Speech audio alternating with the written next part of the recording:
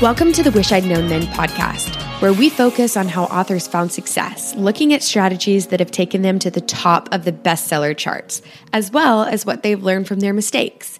Because being an indie author is more than knowing the latest marketing trend. It's about being innovative and creative and learning from your mistakes. Welcome to the Wish I'd Known Then podcast. I'm Sarah Rosette. And I'm Jamie Albright. And this week on the show we have Mark Leslie Lefebvre. Yes. Yeah. I love Mark. He is such a good guy, and I've known him for a while now, both of us. And he's just great and fun and funny. It's a great interview. Yeah. He has lots of information for us. And this interview, we talked a little bit about his own writing, and then we talked about how tips for authors who would like to get their print books into bookstores and libraries, and kind of taking the long view of your career. Yeah.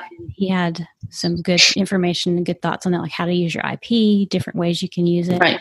Yeah. Yeah. So he's super smart and lots of experience with books and book selling. And so I think it'll be helpful. Great.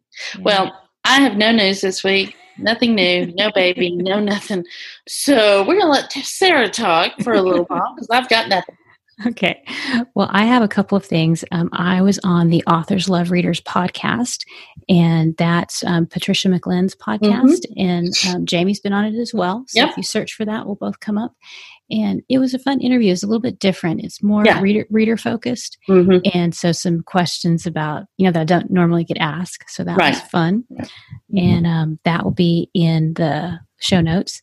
Oh, and I was also going to say, I'm going to put a link in the show notes for one thing Mark talks about is if you want to work with bookstores and libraries, we called it a one sheet. And I have one of those. So I'll link to mine in the show notes if you want to look at it. And it's got all your books listed, all the ISBN numbers and the price points so that you can just send those out. And I just did it for one of my most popular series is what I did. I guess you could do one for each individual book. Right. But I just did it for one. So that one will be in the show notes. And let's see, my other bit of news is I have restarted an old podcast that I pod faded on. I started it back in 2014, 15, and I did 15 episodes, and it was for readers who like mysteries. And so I've gone back and I've re-recorded some episodes, and I'm going to do it in seasons. And it's been a lot of fun, even though it's been a lot more work than I thought it would be. I was like, oh, this will be easy. I already have the feed. But, it's always more work than you think it's going to be. Right. But, so I'm in each episode, I'm taking one book, one mystery, and talking about the themes and the tropes and the characters and kind of trying to break down why it's popular and what works really well in that book. So it's been good for me as a author to look at it in such detail. Right. Yeah. Oh, that sounds awesome. Yeah. I haven't listened yet, so I can't wait to listen. So. Well, you're not my ideal listener. No, I'm not, but I still want to support. Oh. Well, that's sweet of you. So, and I'm still getting some other stuff writing, admin writing stuff done. So I'm close to wrapping all that up and getting excited about getting back to writing. But and it's the weather is finally cool here. Oh, I know. Being able to go out and go for a walk, and it's just gorgeous. It's this is the best time of the year now. I know. For these 4 days, it's been awesome. And I've been outside as much as possible. Yeah. Us too. Yeah. All right. Well, we should get on with the interview. All right. Sounds good. All right. Today, we're really excited to have Mark Leslie Lefebvre with us. Did I say your name correctly? Oh, my God. That was beautiful. Okay. Good. That's a relief. So let me read your bio, and then Jamie will start us off with the questions. Mark Leslie Lefebvre is a Canadian author of horror and speculative fiction, a professional speaker, and a bookseller with more than a quarter century of experience in writing, publishing, and bookselling. Mark is a former president of the Canadian Booksellers Association and former director of self-publishing and author relations for Kobo, and current director of business development at Drafted Digital. He is the host of the Stark Reflections podcast and author of a series of books about writing, bookselling, and publishing. So quite the impressive bio. Yes. Wow, who is that guy? I was going to say, I would have been a lot more like in awe of you if I'd read that. Me too. Only I'd known. I wish I had known. I wish I had known, yeah. So Sarah touched on the genres you write in, but tell us a little bit about, kind of what you do in those genres, and then how did you get into writing? Yeah, so I mean, I'm a big chicken, so I've always been attracted to the darkness and the creepy stuff. My mom would always say, well, why can't you write a nice romance story? Because that's what she liked to read. Yeah. And I would always write about the monsters under the bed or the things hiding in the shadows. And so a lot of my fiction, I called it horror, although technically, because it wasn't science fiction, it didn't have science, and it wasn't fantasy, but like epic fantasy and stuff. So sorcerers and dragons and stuff. So a horror seemed to be the genre somewhere in between. Although I've more likened it to like Twilight Zone style fiction. So the kind of eerie, strange story you see on Twilight Zone. Now Black Mirror maybe as a more modern show, but Black Mirror is a lot more science oriented. So it's that weird fiction stuff. I also ended up writing nonfiction, a series of books for a traditional publisher, true ghost stories or tales told as true, I say with air quotes, depending on your perspective, just sharing those true ghost stories. And then I realized I tried to avoid fantasy for a long, long time because it wasn't epic fantasy. And I realized that my Canadian Werewolf series, for example, is actually urban fantasy. I avoided urban fantasy because I didn't think in early urban fantasy I encountered was very literary and high end, and I was like, well, no, I'm not that good. And then other urban fantasy was a little bit further into paranormal, and mine was drawn back a little bit closer. So, but then I finally embraced it and rebranded that series to much success. Ironically, when you rebrand a series to the right audience, they actually like it and they find it. Who would have known that? Awesome. I wish I had known. Who'd have thought it? We might get into that later. More of that later. And so how did you get? And so you got into writing just to kind of purge your demons, so to speak? Or? Yeah, I mean, I started with these little stick figure cartoons when I was a kid because I used to tell these stories with Fisher Price figures as a kid, and I would love I mean, even as an older child who shouldn't have been playing with Fisher Price figurines, I loved it because I was telling myself stories using these little characters, and I would have these continuing epics that would last weeks and weeks, and almost like an episodic TV show where I go to be continued because mom called me for dinner. So I'd have some sort of cliffhanger that I would come back to, and then I discovered the permanence of these stick figure cartoons where I was writing it down and you could come back and it was there. It wasn't just in the moment. And then I fell in love with words. So like the little cartoon bubbles, there weren't enough. There wasn't enough space for the words that I wanted to put in there. Right. And I think I submitted my very first story to CBC, Canadian Broadcast. They had a contest for young writers, and you could submit your story. And I think I was 15 when I got my first rejection. Very nice. I was typing the stories up back in the old days. And that was the first of thousands of rejections that I received in my writing career. But it kind of, I migrated into starting to mail things off, getting Writer's Digest magazine and just mailing those stories away. And that's kind of how I started, because that was the going, I guess that was the going wisdom was, build a career, build a name in the small markets, and then maybe an agent or editor will take you seriously. Right. Yeah. Well, so you've had such a varied career. You've done quite a bit, but what would you say was your first big success? From writing? Actually, my very first published horror story, I think, only because, and I consider it a big success because it's a story that, I recently read at a virtual event where we were doing like midnight ghost story thing, and I read it and freaked everyone out today. So it's like, that story still works. Yeah. And it received honorable mention in the year's Best Fantasy and Horror, which was a very and the reason I considered it a success was I was a huge fan of horror author Richard Lehman, and my name was on the same page as as his name, because he was, he had like 6 stories listed in honorable mention, and I had one. But I think that would be the first time I actually felt like I had achieved something pretty cool. That's really neat. Yeah, that is so cool. So tell us what you wish you'd known about writing and craft when you started. So many things. Yeah. And that's the challenge is I continually learn new things and go, oh man, wow, I wish I'd known. So that's a common thing. I was jotting down some of the things from about writing and craft. I think the thing that I wish I'd known related to that was I didn't realize that I would still be learning about the craft of writing. Mm-hmm. In the early days, I remember struggling to find a writers group. I was in a small town in Northern Ontario, 2,000 people. Oh, wow. And I remember finding a writing group. There was an ad in a little mini weekly paper that we would get, and it was for a writers group. And I remember going there.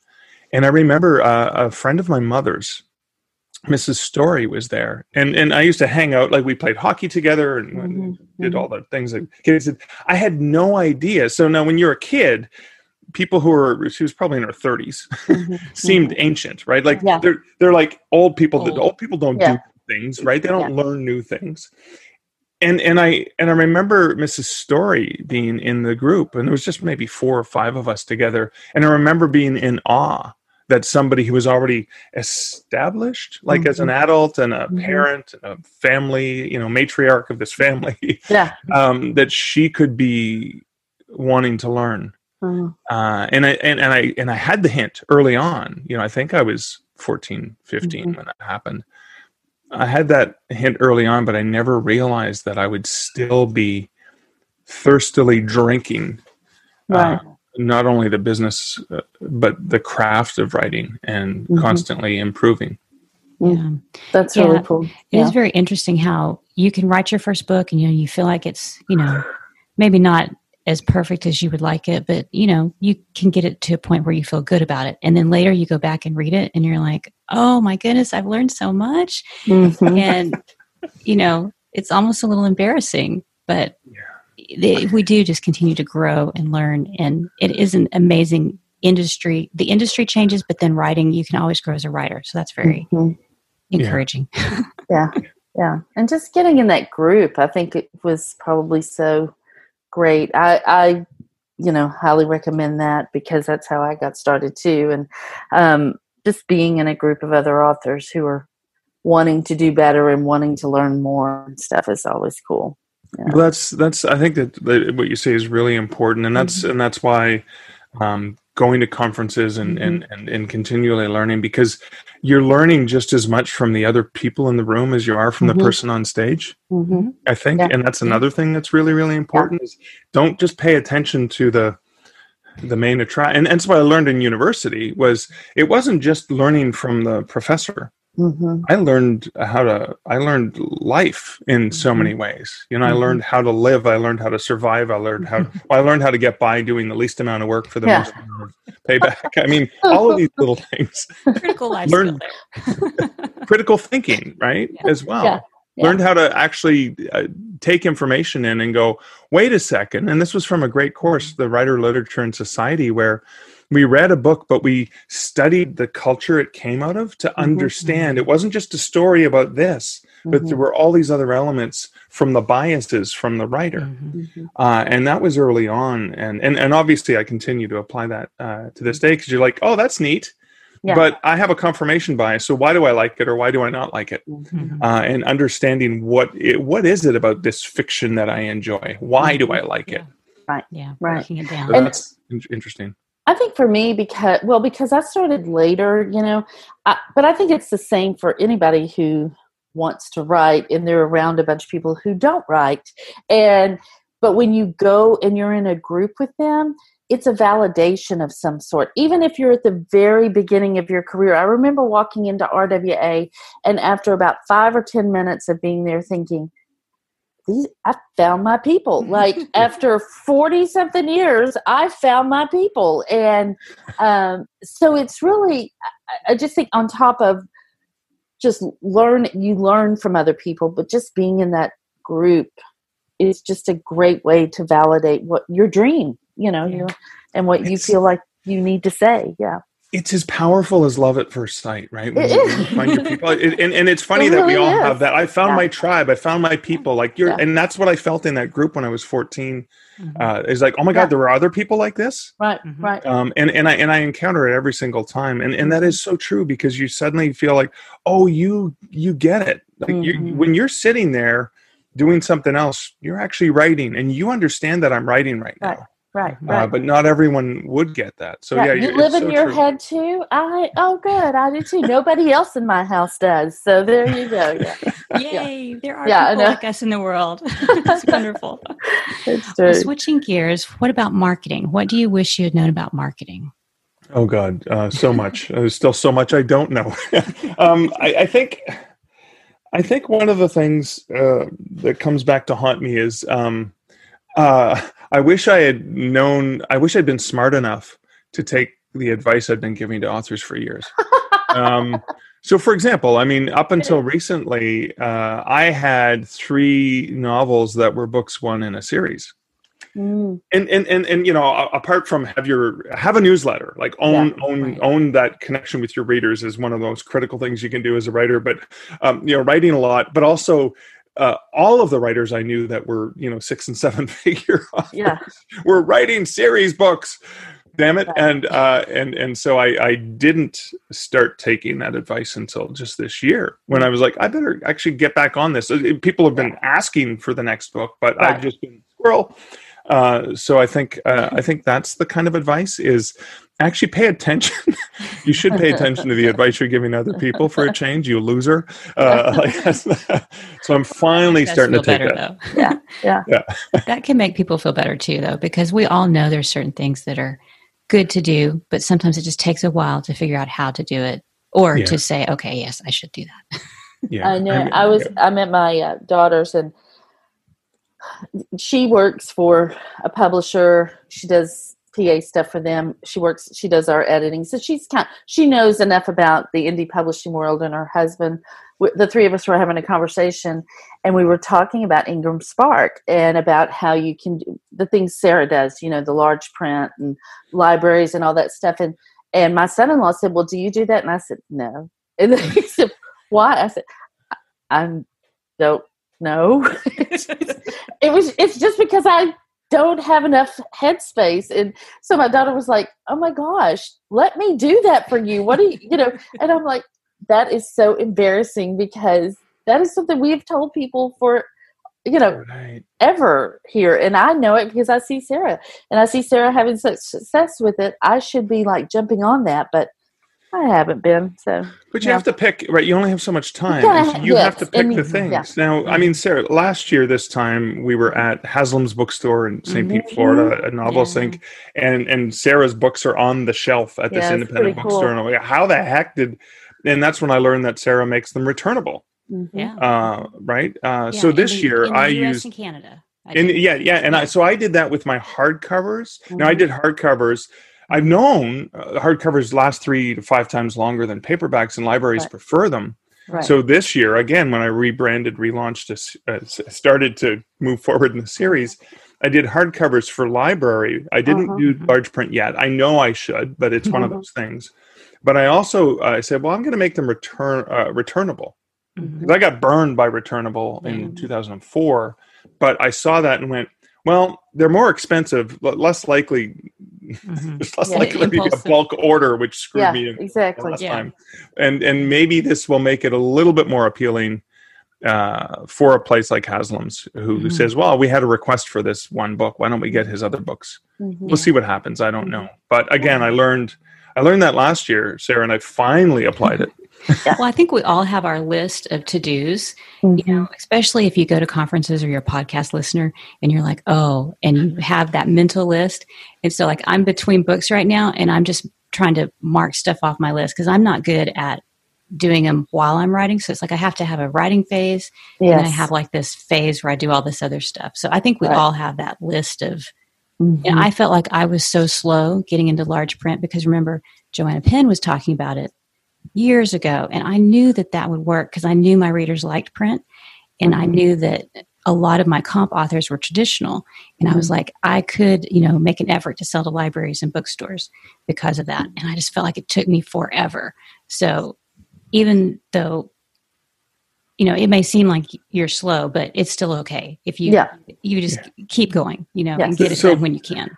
And that maybe is the best day to have started this was yesterday, but the second best day is today. Today, yeah. Yeah, it's like planting a tree. That saying. 30 years ago was better, but the second best day is today. Today, exactly. So what assumptions did you make at the beginning of your writing career, and looking back, did they turn out to be right or wrong? In the early days, I assumed that all writers were poor. My mom, wanting to take care of me, wanting to protect me, because I was like, I wanted to be a stuntman. I wanted to be Spider-Man. I couldn't be those two things because I'm a big chicken. But I couldn't get near spiders and radioactivity enough to try to get bit by one. But she had said we'd watch a made-for-TV movie or something together, and she would, because it was like the one TV in the house and everyone watched the same show. That was back in those crazy days. and there would be a writer like with cans of Spam or whatever, and you'd see them struggling to go see. That's what you're going to need a good job. Yeah. And so I think I had adopted that starving artist mentality, and I didn't realize.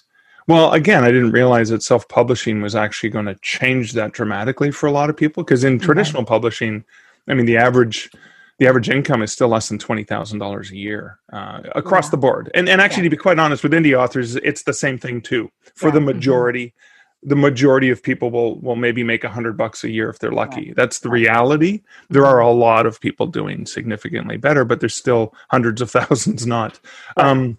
So I think that's one of the things that now again, I'm lucky. Now I got a job in the book selling industry when I finished university, or I was still at the tail end of my last year of university when I got a part-time job in book selling. And that was because of my mom's advice to get a good job. And I was like, well, if I have to get a good job, I better do something I love. And I love books. Yeah. And so I don't regret that. Right. I don't regret that, because that book selling career combined with my love of writing has created opportunities for me that, I mean, I am so blessed. I'm so lucky that, when I put that hat on, the Mark industry guy as opposed to Mark the writer, I'm so lucky that it never feels like work. Yeah, that's great. Yeah. So good. Yeah. Well, so tell us a little bit, since we're talking about how you also work with Draft to Digital, because you've also worked with Kobo in the past, but you're very much plugged into the sort of indie world and the industry side of it. Yeah, so I mean, I applying the passion from writing into the book selling thing. So I mean, I bought a print on demand machine, an espresso book machine, for the bookstore I was managing back in 2008-9. Wow. Yeah. And then I finally learned, after years of thumbing my nose at people, when people came in with self-published books, it was like, oh, that's vanity publishing, because you can't find a publisher because you're not good enough. And honestly, most of the time, it was obvious they didn't have an editor, and it was obviously they paid thousands of dollars just to get 1,000 copies printed. Right. And it was embarrassing. And I wanted to support some of them, so I would buy the book myself and try to read some of them. Now, some of them came along that were amazing, like Terry Follis, Canadian author who's gone on to huge success and bestseller lists and stage plays and made for TV series based on his books. He was one of the first self-published authors where I went, oh my God, there's something really, really good here. And it was shortly after that I was in contact with Kobo, because I was putting books up on Kobo for the authors I was working with in my store, as well as my own stuff. I'd been self-publishing back in the day when there was no 70% from KDP. Right. Yeah. I mean, thanks to Apple.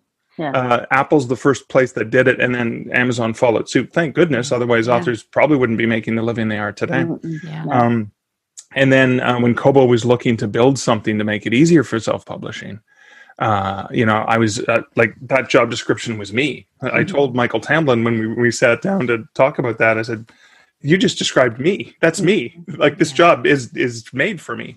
And so those opportunities seem to have come along. When I left Kobo, because I kind of did what I needed to do, and I didn't want to move up because I liked playing in the weeds, but I didn't want to be managing a team. And I wanted to go back to the writing that had drawn me, and I was tired of the commute and all of those things. So it kind of felt right to leave. And ironically, it was, this time of year at Novelist Inc., a year later, that I was having drinks with the good folks from Draft to Digital.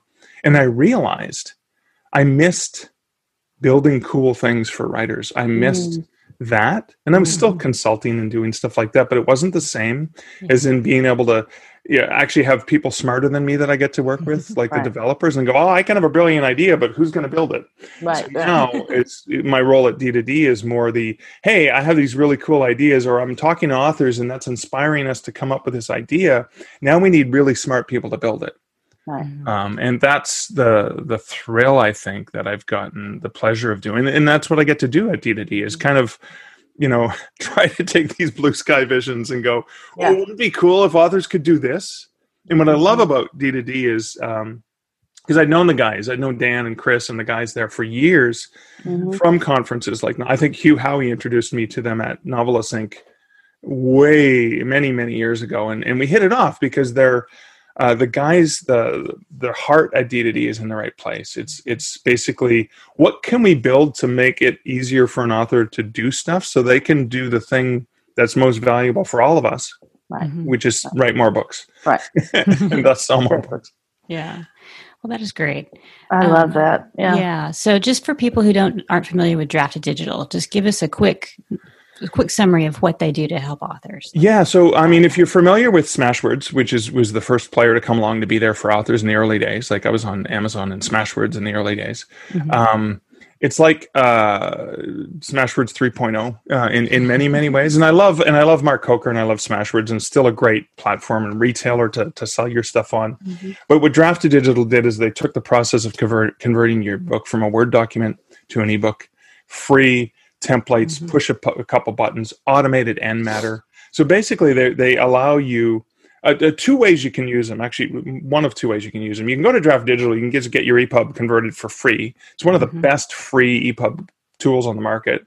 And then download the Mobi, download the EPUB, and do whatever you want with it. Sell it direct on your website, whatever. I actually have been using them for years, even when I worked at Kobo. Make my EPUB there. Upload that to Kindle. Upload that to Kobo directly. And then also use it for BookFunnel and stuff. You've got the free books to read links as well, universal book links, which are geolocated. And that way you can have a single link go to all the retailers. Or if you're exclusive to Amazon, you still have a single link. You don't have to have 8 Amazon links, like one for Canada, one for US, one for UK, one for Australia, right? So you can have a single link that's geo-targeted and put your affiliate ID so you can make affiliate revenue off of it. And that's kind of, it basically, it's free. The pros are, you could use them to distribute to multiple locations to save yourself time of having to have multiple accounts. The con, I guess, would be that they shave 10% off your margin. So instead of 70% that you get directly, you make 60%. So you kind of weigh the pros and cons. I'm also, I've been leveraging and just recently hired somebody, a virtual assistant, and I can assign her access to my Draft to Digital account where she doesn't have access to my finances and doesn't have access to my sales. She can go in and add titles and edit things. And that's a really cool feature that I think you can get that from Apple directly, but you can't get it from Kindle. You can't get it from Kobo. And that's, Draft to Digital, like I'm wide. I try to upload, at all the different stores that I can, but I use Draft to Digital, and I have since 2012 when you guys first came out. They saved me because I was trying to create my own EPUBs and my own Mobi files, and that was just beyond me, and it was not what I wanted to spend my time on. So that was how I found Draft to Digital, and I was like, oh, thank you, because it made it easier. So I've always had my books there, but now I use them for library distribution. Because, that's something that's a huge market that I don't think indies think about. So even if you're don't want to use the aggregator portion of it for all your books, you can use it for library distribution. So there are a lot of authors who do that, right? Who may go direct to wherever they can and then use Draft to Digital for going to direct to Tolino is almost impossible. Yeah. But places like Tolino, Viblio, which is the Tolino of France, where we've seen huge growth in the two of those markets in the last year.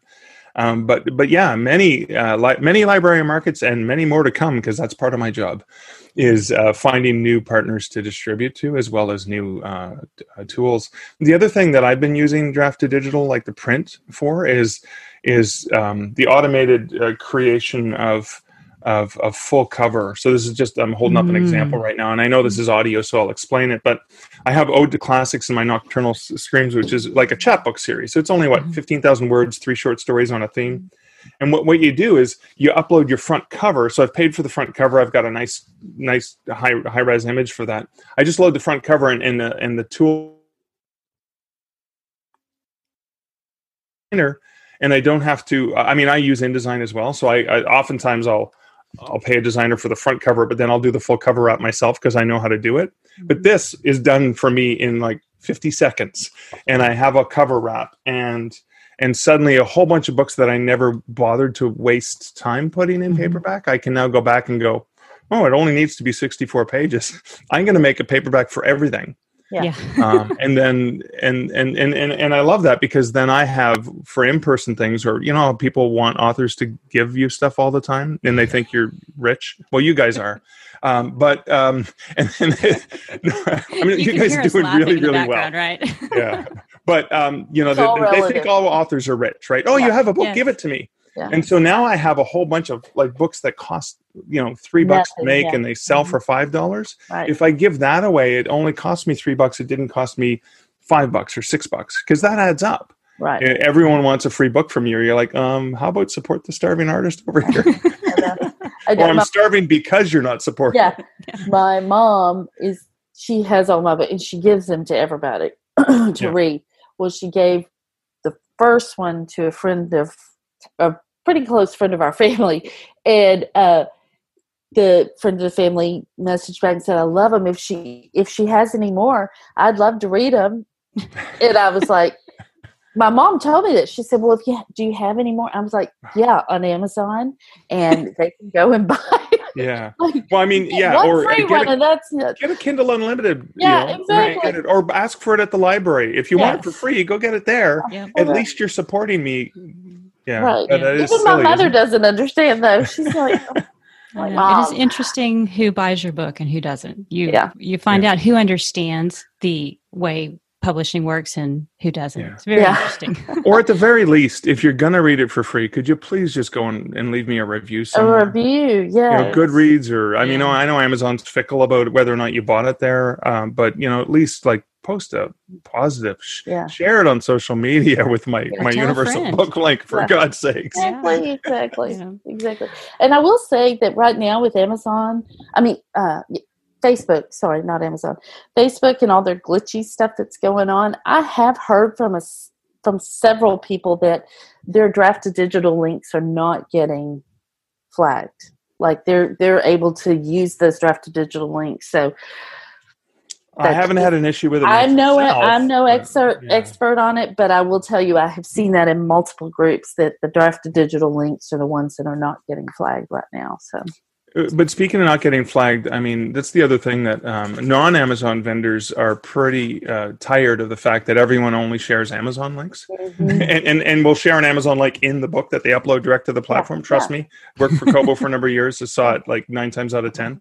And so a link like Universal Book Link is accepted and embraced by the retailers, because they know it's play nice. Yeah, it's like here it is everywhere. You decide where to get it. Right. And so that's something that what I do, just to let you know, because I have half my books are traditionally published and the other half are self-published, is with my books to read links, they're automatically put in the back of the book for you by D2D, but then I download the EPUB, I use Sigil, and then I go in and add, because I've created Universal Book Links for all my books traditionally published. So I have a page that I just have in HTML that's now all my books, Universal Book Links.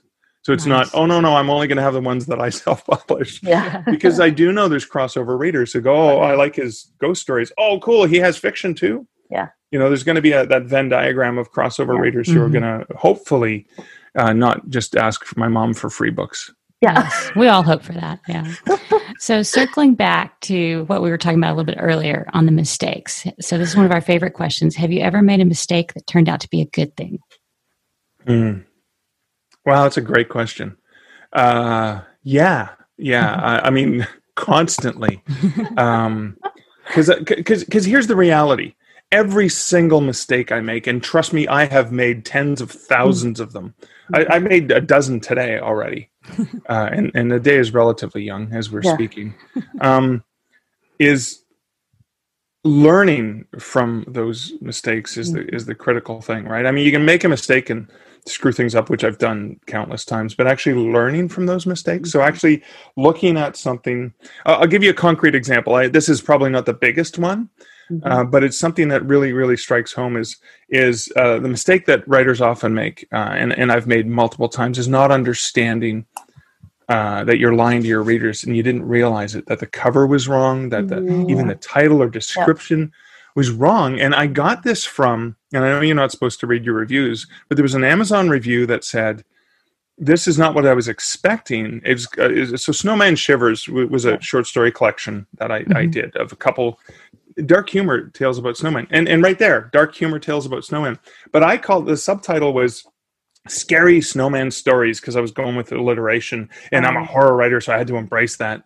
And one of the reviews was, there's nothing scary at all. I actually laughed. I really enjoyed these stories. So it was a review that was not negative. It was positively critical.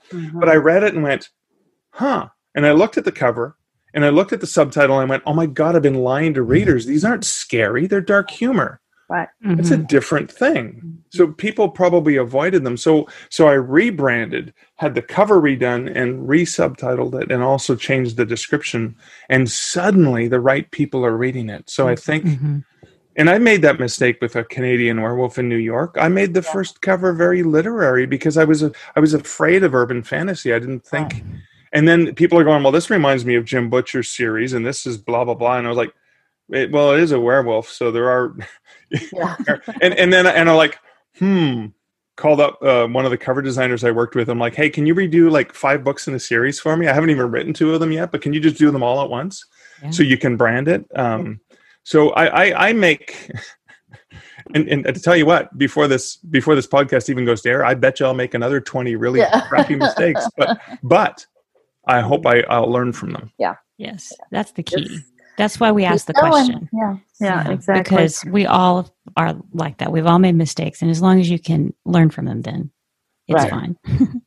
And what about the opposite? What have you done that you thought this is a home run and it turned out not to be?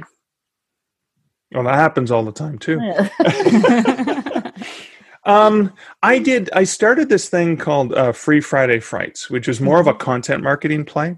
I started it a couple years ago, where every Friday, because I write fiction and nonfiction, every Friday I would do a live reading of one of my previously published stories, or I would talk, because I sold the rights to a traditional publisher. I couldn't just read it without their permission because they had audio rights. Don't get me started. That's a mistake I made when I signed those contracts. But I could talk about that story because of the research I had, which I still own. And I invested a lot of time for week after week after week after week for months in Free Friday Frights, thinking if I invest this time and energy, it will come back to pay dividends. Now, I don't think it's a mistake, but I had launched the weekly podcast around the same time. So every week I was putting out a podcast free. Which takes a lot of time, as you guys know, time and energy. But then I was also doing Free Friday Frights. And again, because it was live, the podcast I could at least pre-schedule and do, not that I'm that good at it because I'm a procrastinator, but at least pre-schedule some of the interviews, that portion. And I think I ended up wasting so much time on that. Now, it did come back to help me in some ways, because some of those videos are still being found and still being viewed. And I do believe in the long term. But I think I invested a lot more in it with the hope that it would actually lead. It's like a free first book in series is way more effective. Yeah. And I would have been better off spending that time creating a reader magnet just for people who read this book. You want this, you can only get this story. Right. Like, as opposed to just blatantly going, hey, everyone, look at this. Right? Yeah. Like it's not, that I learned that the hard way. Nobody wants that. Yeah. Nobody wants those unsolicited things. Well, sometimes you have to figure it out that way. You have to do it and then go, okay, this didn't work, but then what can we learn from it? What can we do to learn from it and go on? And I think that what's even more important too is like what tiny pieces of it did work, and how can I take those things and make them into something different? Because not everything is just a bust. I mean, there are usually little things. Like I'm doing something now, and I'm like, it's not like a home run, but it's not failing either. So I'm trying to look at it to see how I can, move along and do something sort of different with that. Because you have several nonfiction books, and one of the recent ones is to help writers get to work with bookstores and libraries.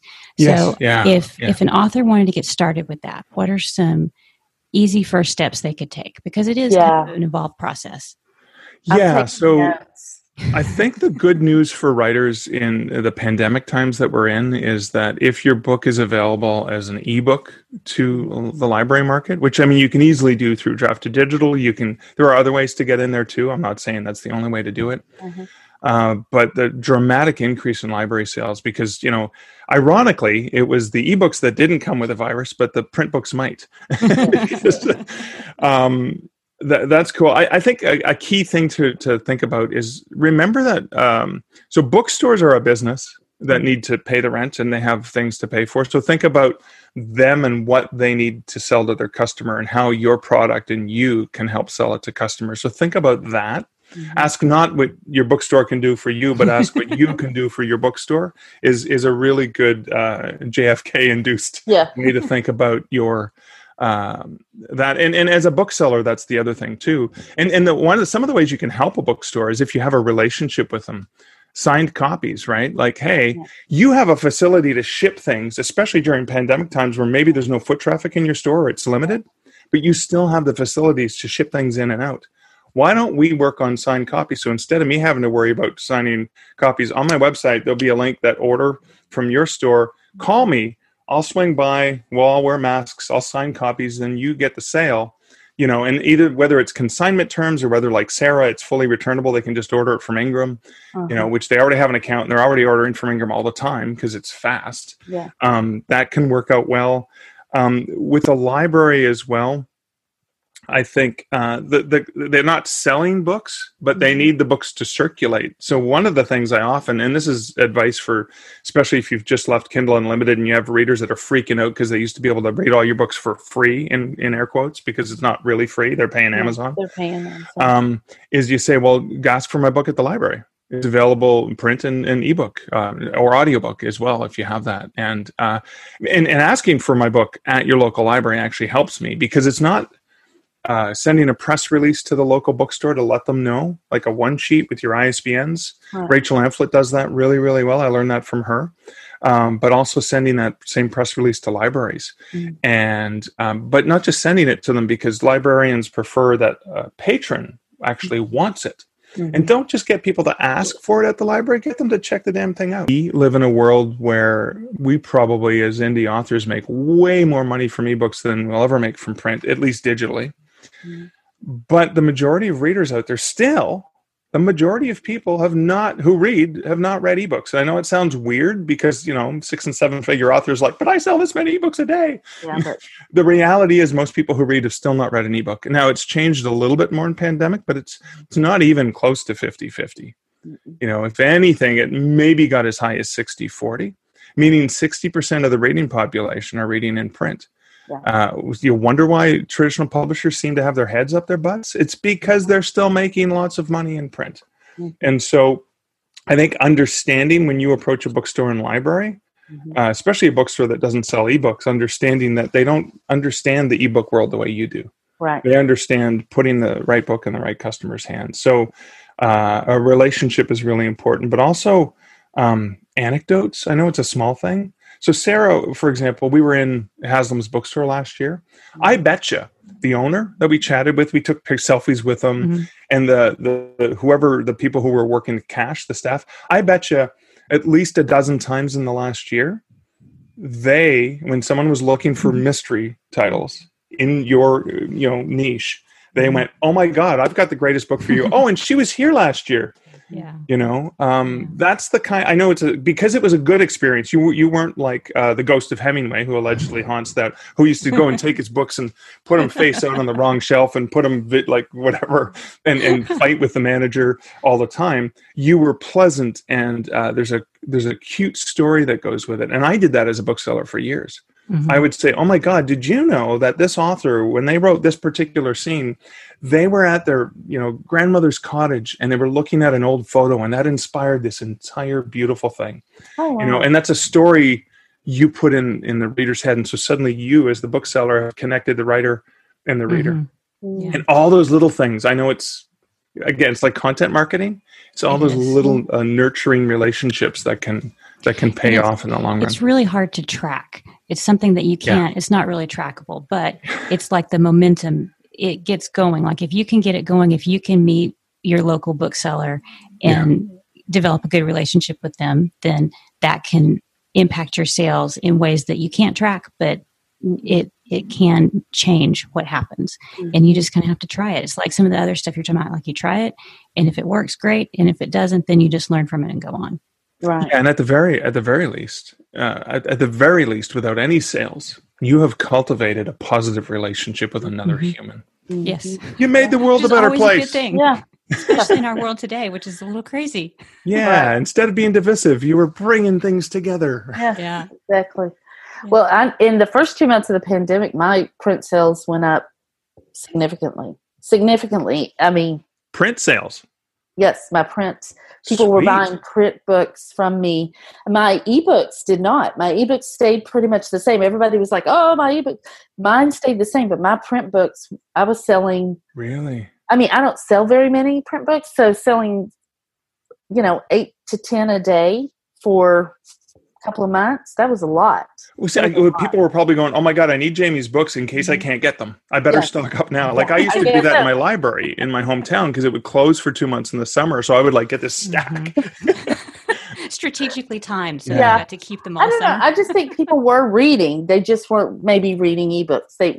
There were these people that were coming in going, "Oh, I need something to read," but they had, like you were saying, they are not ebook readers; they're print readers, so they were buying print books. Well, that's cool. I haven't heard that. So thanks for sharing that, Jamie. I hadn't put it together until you said that, because I remember thinking, "Why are my print sales going up?" It just never occurred. I've heard a lot of people say that during the pandemic they're going back to comfort reads, and maybe there's just something too about having a print book versus an ebook. I'm sure there were probably new readers picking up your books, but glass of wine, romantic comedy, right? Like, come on. Go. Yeah. What better escape is there? There's nothing better.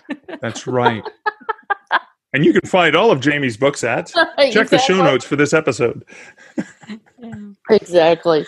Oh my gosh, that's hilarious. So what's the most common mistakes you see other authors making, Mark? I think that the most common mistakes that a lot of authors make is they fail to, and it's kind of what we've been talking about, they fail to acknowledge that their IP. They're proudly independent authors, but they only think about one format. It's like, oh, it's just this ebook. And this was just like mind-blowing when I was with Dean Wesley Smith and Chris Rush a couple of years ago, I think, at one of the workshops they've been running in Vegas. And we focused on leveraging your IP. So that your intellectual property is this idea you have. It's not a book. Sure, 90% of what you do because you're a writer is a book, but it's all these other pieces and elements that could actually be additional streams of revenue associated with that. And so I think, we were talking about that earlier, Sarah, like, large print and hardcover. So formats of the book are one beautiful way we as writers know already, because it's our world, how to exploit that IP. But what are some of the other ways? What are some of the other licenses? And so when you self-publish a book to Amazon, or when you use Kobo or Draft2Digital or whatever, you're just licensing them the permission to sell your stuff, and they take a small cut, and you make money off of it. Yeah. What are the other ways you can license your ideas, your IP, your characters? Mm-hmm. And we've seen so many ingenious ways, and I know more are coming. Mm-hmm. There are more coming. I'm in the process of wanting to license my the computerized replica of my voice. Uh-huh. There's a replica of I don't know if you heard Joanna Penn and I have voice replicas. We shared that recently. I want to be on top of that. I want to be disrupting, not get disrupted. Yes. Right. So if you want to use my voice, because, in some circles, I'm known as a industry guy and rah digital publishing. If you want to use my voice for it, at least I want to get a cut. If you're gonna have me narrate your audiobook, but you're not going to pay me to narrate, because trust me, that's way too much work. You couldn't pay me enough. Well, you could, but I love to get a slice of that pie, right? So I think thinking about your IP beyond the book is critical, and also, I've made the mistake of signing away rights. For the privilege of getting a real publisher, just, and it's kind of like I've gotten some of those rights back, because it's like, hey, dude, you said you're going to do an audiobook and it's been 5 years. Give me the rights back, or get off the pot. Yeah. So I've made that mistake. Again, Christine Catherine Rush, the Business Rush, the weekly. I ended up buying a book of that, and the second time I signed a contract, I put in 12 clauses. I was like, I want to change these 12 clauses. They changed 10 of them. Oh, that's great. Yeah. Ask. If you don't ask, you definitely won't get. Yeah. Exactly. So those are some of the things. I'll tell you, Pippa Grant is very good at that. She really is always thinking outside the box. She's using her IP in different ways. And I really admire that. It takes a lot of brain power that sometimes I don't have, but I think she has somebody kind of helping her a little bit now. But for the most part, they're just ideas that come to her, and she's not afraid to try. And I love that. I love that when authors really do that and try to get the most out of their IP. Yeah. That's great. So do you see any commonalities in writers that have been successful over the long haul? Do you see anything that... Well, long haul is the key. I think the writers who are successful in the long haul are thinking often. And why? You're talking about that. Well, like, they needed to escape, right? This is what they want to read about. They don't want to read about a pandemic right now. They want to read about people falling in love and happily ever afters with a few funny things, because funny things happen to all of us. Right. So I think a lot of it comes down to respecting yourself and respecting your readers, and authors who respect both themselves, like respecting your IP, but respecting your readers and thinking of those things are consistent. I think worrying less about what's happening today on my dashboard and worrying more about long term, and going back to Kevin Kelly's 1,000 True Fans. Mm-hmm. I would rather lose a sale today to gain a full-time, lifelong fan in the future. And I've had that experience multiple times where I did something ironic. I did something in 2006 that a podcast, ironically, back in early days of podcasting, back when they used to chisel podcasts on stone. And I remember being at an event, again, out of box thinking, where I rented a booth at a brewery on a Saturday to sell. I may as well hang out and drink beer. Well, why not sell books while I'm there? Yeah. And somebody came up and said, Mark Leslie, I remember you from this podcast, like from a dozen years ago. And then I ended up giving him a book, like, here's a free download code. So you can, what do you like to read? He's like, oh, here, check out this thriller. And he went inside, downloaded it to his phone on the free app, and came back and wanted to buy the book. And I'm like, no, I just gave it to you for free. And he's like, no, I want to have an autograph. So that gentleman went on to become a long-term reader who now buys every single book I write. So if I'd been worried about selling him one book that day, I might have made a sale, I made a really bad impression as a pushy jerk. Right. But instead, I was like, no, let's get you the right book. Oh, here, do you like thrillers? Here, take this for free. Check it out. And again, that's why having these little mini books are good. Is like, it only cost me a $5 sale. Right. Here, check it out. If you like it, give me a good review or tell your friends or whatever, right? Like not doing it for reciprocity, but doing it because you're like, oh, I think you're going to like this. Right. Mm-hmm. I think authors who do that, who push other authors, right? Saying, well, I don't write that kind of book, but oh my God, my friend Jamie writes this or Sarah writes that. And you guys are going to have a really good time with them. Right. I think that kind of respect for yourself and respect for the reader goes way further than going, oh, I'm hitting refresh on my dashboard and worried about today's sales. Yeah. There is a grab mentality right now, I think. And, I'm as guilty of it as anybody is, but I think thinking long-term is, over the last few months, that's really what's really kind of been going over and over in my mind, long-term, like I am my own author. I am my own brand. I am not like these people. I am not like these people. There are some people like me, but there is something about me that is different. Yeah. And then just cultivating and working on that for the long haul. But it's hard. It's hard. I was just saying for the intro that we just did for the next podcast that, I've had to stay off social media this week because I'm in the middle of writing a book. It takes me forever. And so I constantly feel like I'm behind because I'm not able to do the things that other people are able to do. But it is that grabbing mentality, I think. But what you've done there, Jamie, is you've invested in yourself and your readers because they're looking forward to your next book and you're looking forward to your next book. You're investing in that long-term relationship as opposed to whether it's a funny cat video, whether it's one of my amazing dad jokes that I share on social media, or whether it's, getting pissed off because of some political backstabbing of each other that's going on. You've invested in something that's a lot more valuable. Right. And will make the world a better place. When you think about that, you've created these stories that are going to help people regardless of what's happening. They can either escape into it because they want to escape the reality, or they can celebrate the reality and go, now I can relax and enjoy a good book. Exactly. And I think we all have the ability to do that. Not just me because I write comedy. People who love mystery love to escape into Sarah's books. People who love the horror and the urban fantasy type books that you write. Same thing. I mean, it's just we have to recognize that we do have that power. I mean, we do have power. Ability is probably a better word, but and cultivating that ability. Yeah. That's a great answer. Yeah.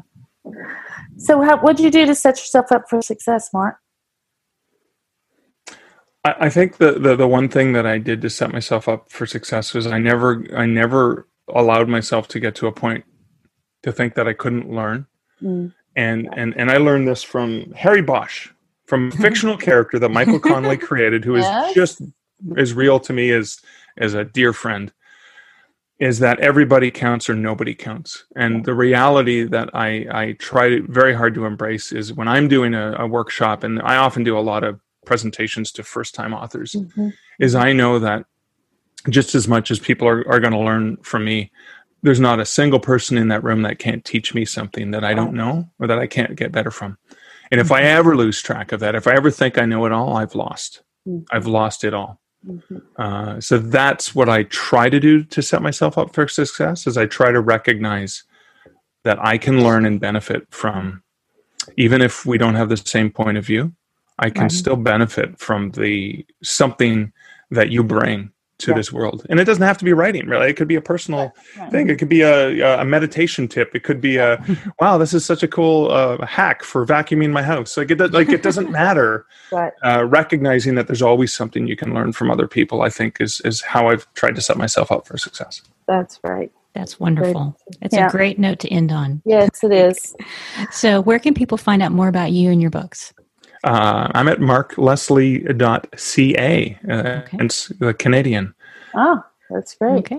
And your name of your book about the libraries and the bookstores? It is an author's guide to working with libraries and bookstores. I was really tricky with the title. I tried to be, elusive. Really and is that under Mark Leslie or is that under Mark? So I went with Mark Leslie Lefebvre because Mark Leslie is the guy who writes the other stuff. And Lefebvre, I'm known, well, when people, and you guys did it well, but when people know Mark, whatever that guy's name is, they know me in the industry as that. So I decided to embrace the full Monty for those nonfiction books on writing and publishing. Okay. Excellent. Well, we will have all the links in the show notes so people can find them there, and they will be at wishidknownthenforwriters.com. Thank you, guys. Thanks. Bye. Bye, everybody. Thanks for listening to the Wish I'd Known Then podcast. We hope this episode inspired you, empowered you, and made you laugh a little bit too. If you loved it, tell your friends about it. And if you feel so inclined, leave us a review. We look forward to being with you again next week.